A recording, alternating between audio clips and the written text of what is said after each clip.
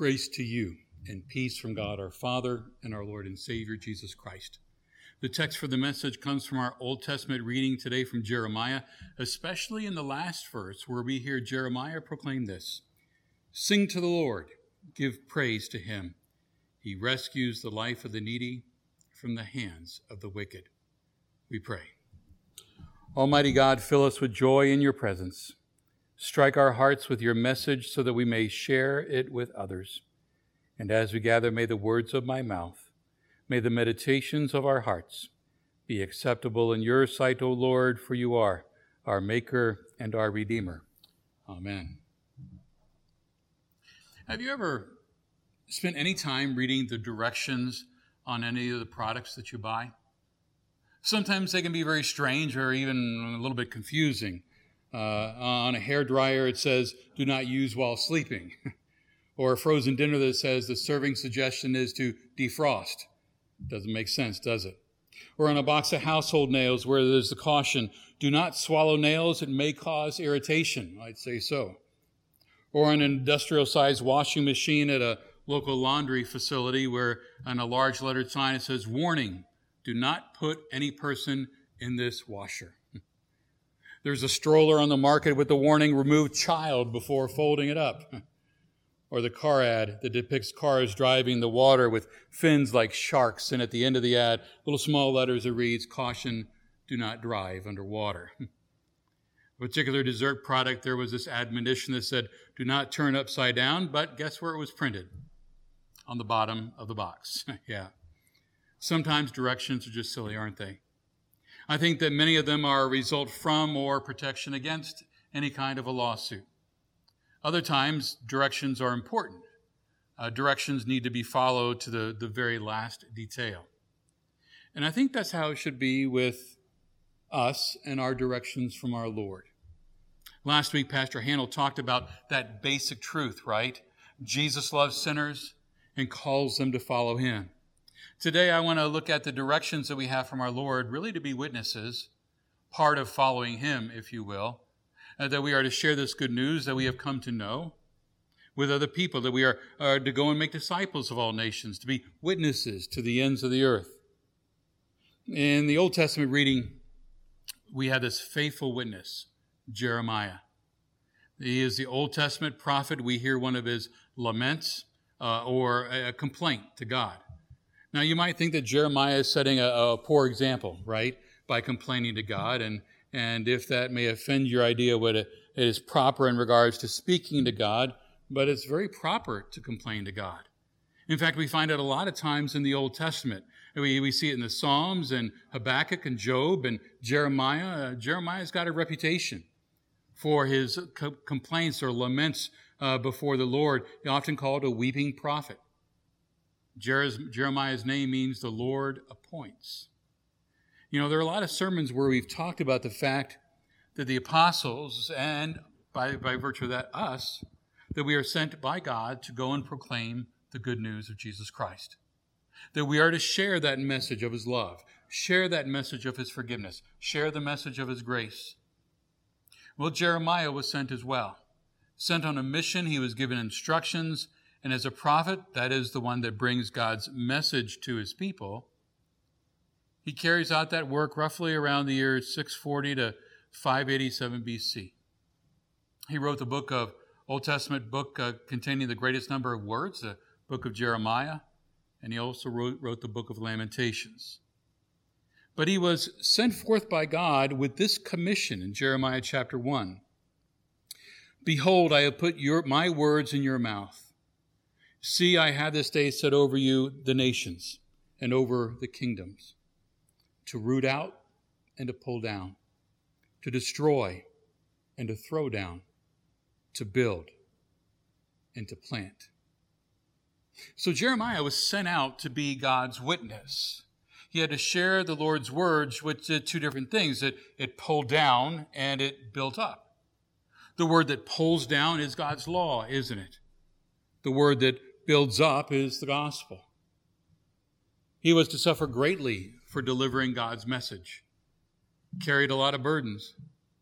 He was the first to bring the message of law, and and points out the sins of the people. Unfortunately, the people did not take to heart that message. And so Jeremiah did not deliver the gospel as much because their reaction was so strong. He even suffered physical abuse.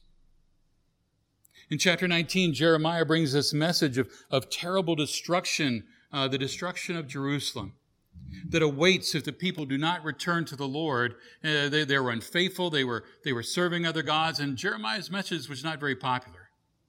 As a result, the chief priests beat him and put him in the stockade. But to see how great Jeremiah's burden was, you need to consider this. As soon as he was released from the stockade, God gave him a strong message to deliver, a message that was directed right at the chief priest. Jeremiah was told to call him by a derogatory name. He said, "The Lord's name for you is not Pashur, but Magor Misabib, terror on every side." The Lord's message to this chief priest, delivered through Jeremiah, predicted that this chief priest would be carried off into exile in Babylon when Jerusalem was overtaken. That happened around 597 BC. What the Lord promised to this chief priest was carried out just as Jeremiah had spoken it. After Jeremiah gives this message to the chief priest, he goes on to complain, and that's where we pick up in our reading. It's a complaint to God, a complaint about his task of being a prophet. He says, "Lord, you deceived me. I was deceived and you overpowered me and prevailed. I am ridiculed all day long. Everyone mocks me. Whenever I speak, I cry out proclaiming violence and destruction. So the word of the Lord has brought me insult and reproach all day long." Complaining that the Lord called him to be a prophet. He's complaining that God didn't tell him all the persecution that he would face. As a result, Jeremiah feels a little deceived. The message Jeremiah had to deliver is one of destruction and violence. The people ridiculed him. The people mocked him because they rejected that message. Jeremiah feels like he would like to give it up. But he has a problem. Because he said, "But if I say, I will not mention him, I will not speak any more in his name, his words are like a fire in my heart, a fire shut up in my bones. I am weary of holding it in. Indeed, I cannot." See, Jeremiah tries to hold in God's message and not give witness to it or proclaim it. It's like a fire burning inside of him. He must speak it. Still, he knows he's going to face persecution. "I hear the whispers of many, terror on every side. Report him, let's report him.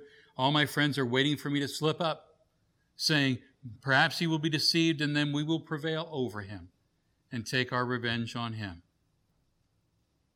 Even though Jeremiah experienced persecution, he went on to be that faithful witness of God's word. Jeremiah's complaint to the Lord was that he really didn't like the results of his witnessing. His complaint can make us think of our own witnessing efforts, can it? Do you really face persecution because of your Christian witness? Have you ever been beaten? Have you been placed in the stockade because you shared the hope you have in Jesus Christ? Well, it's more likely that each of us needs to consider where we fail in doing what the Lord has sent us to do. Our witnessing can be done in many different areas of our lives and in many different ways. Some of the areas we tend to forget really are those that are closest to us. One is that we're witnesses to everyone right here, right? To those sitting beside you in the pew or the chair, in front or beside or behind you, separated by 6 feet, of course. We are called to share our faith in Jesus Christ as our only Savior from sin. We're to build each other up and confirm our faith. Do we do that? Another forgotten area is our family. How many parents of teenagers say they cannot keep their children involved in church? They do not feel that they can even talk to them about it. While Linda and I have never had children, this is still an area of frustration to me as the pastor. I see it every year. I see parents who make sure their children are everywhere, right? Every sports practice, every game, every activity, you name it. But church, Sunday school, confirmation, Bible class, more often than not, the activities went out. And that's what grieves me. It seems that after a certain age, parents often feel that they don't have the authority to require their children to go to church. I remember quite clearly, even when I was in high school, my parents never gave me a choice. They were never worried about whether they hurt my feelings or not. We were all going to church Sunday morning, and that's it. And we did. Consider this question. What if your teenager decides to run wildly into traffic on I-57 or Highway 17? Would you just let them do it? Would you let them put their life at risk? I don't think so. I believe that we all would try to stop them. Now you might be thinking, well, come on, Pastor Copen. What does this have to do with witnessing? Surely you're not saying it's the same situation as that. Well, it's not the same situation, but I think it's worse. Didn't you hear Jesus' words in the gospel reading? Do not fear those who could kill the body but cannot kill the soul. Rather be afraid of the one who can kill both the body and soul in hell. As we fail to witness to God's goodness and salvation to our children and teenagers, failure to keep them connected to God and worship and growing in their faith, it's not the same, it's worse. It carries eternal consequences. You see, without the constant influence of Jesus Christ in their lives, they're going to be influenced by so many other things that are out there. Don't believe me? I've seen it happen. I've seen it happen lots of times. Without the guidance of Jesus in their lives, in the life of our family, that void is then filled. It's filled by society, by music groups, by social media, by pop culture personalities. And soon a church and a relationship with Jesus is something that you do when you have time, right?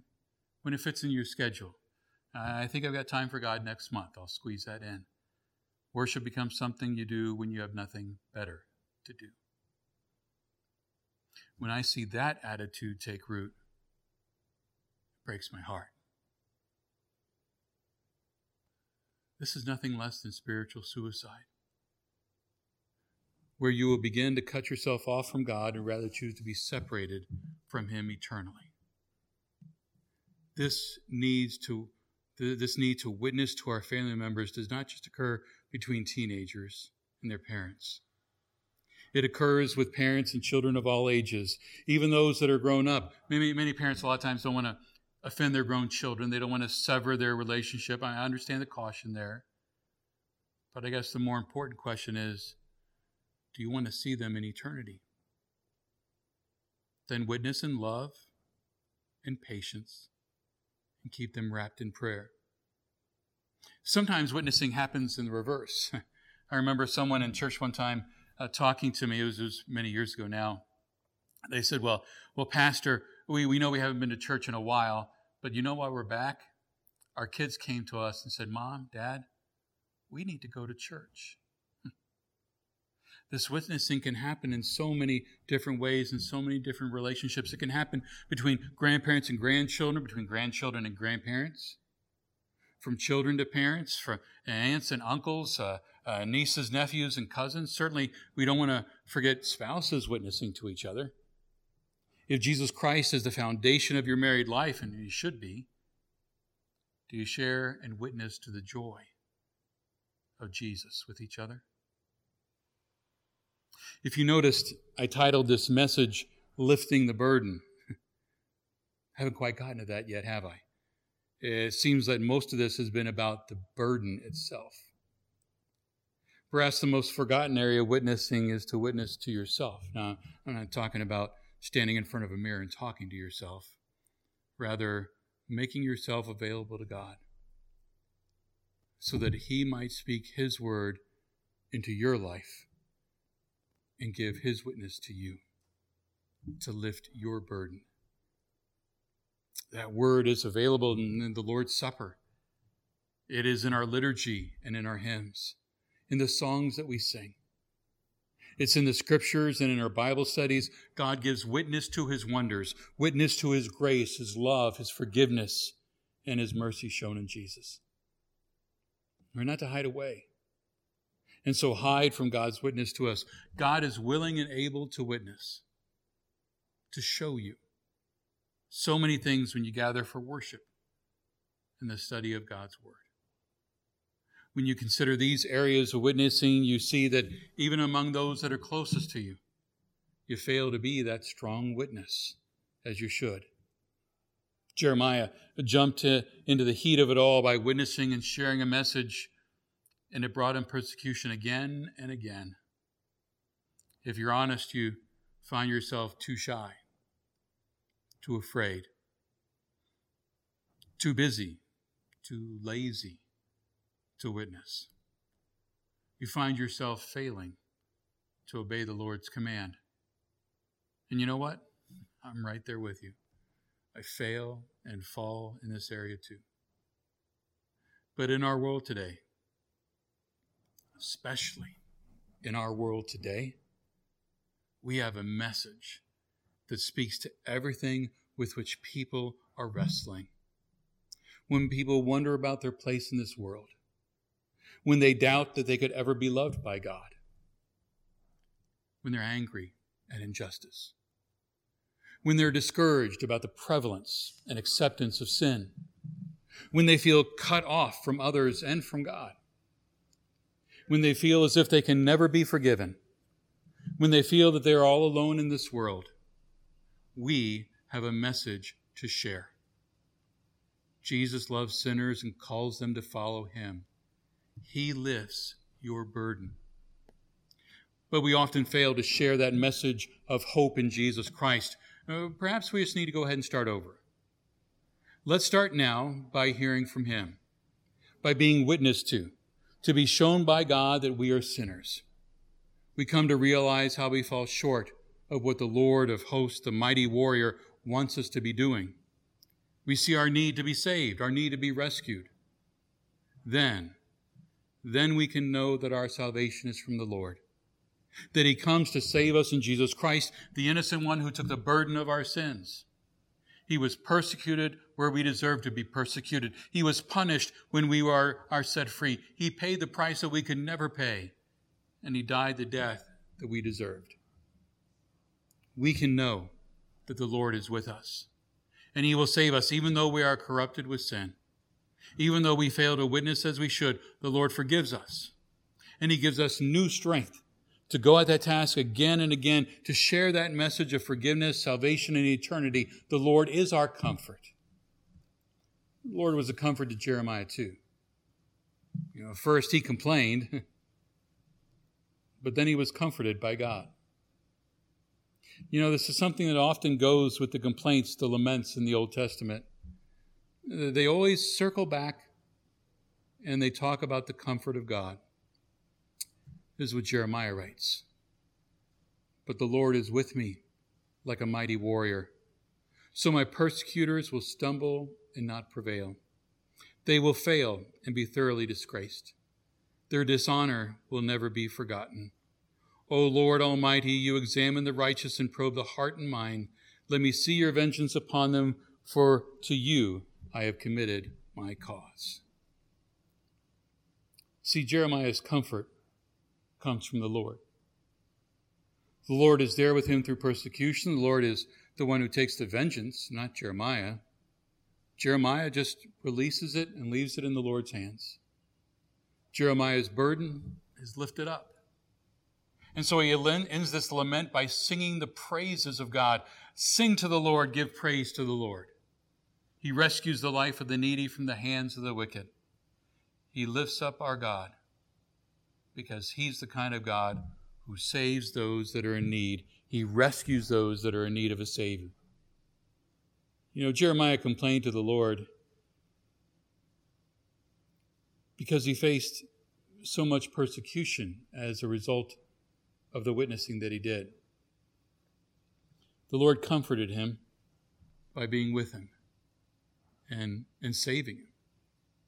And you know, that happens to you and me too. This world out there, it may look at us differently because we profess our faith in Jesus Christ and proclaim his love.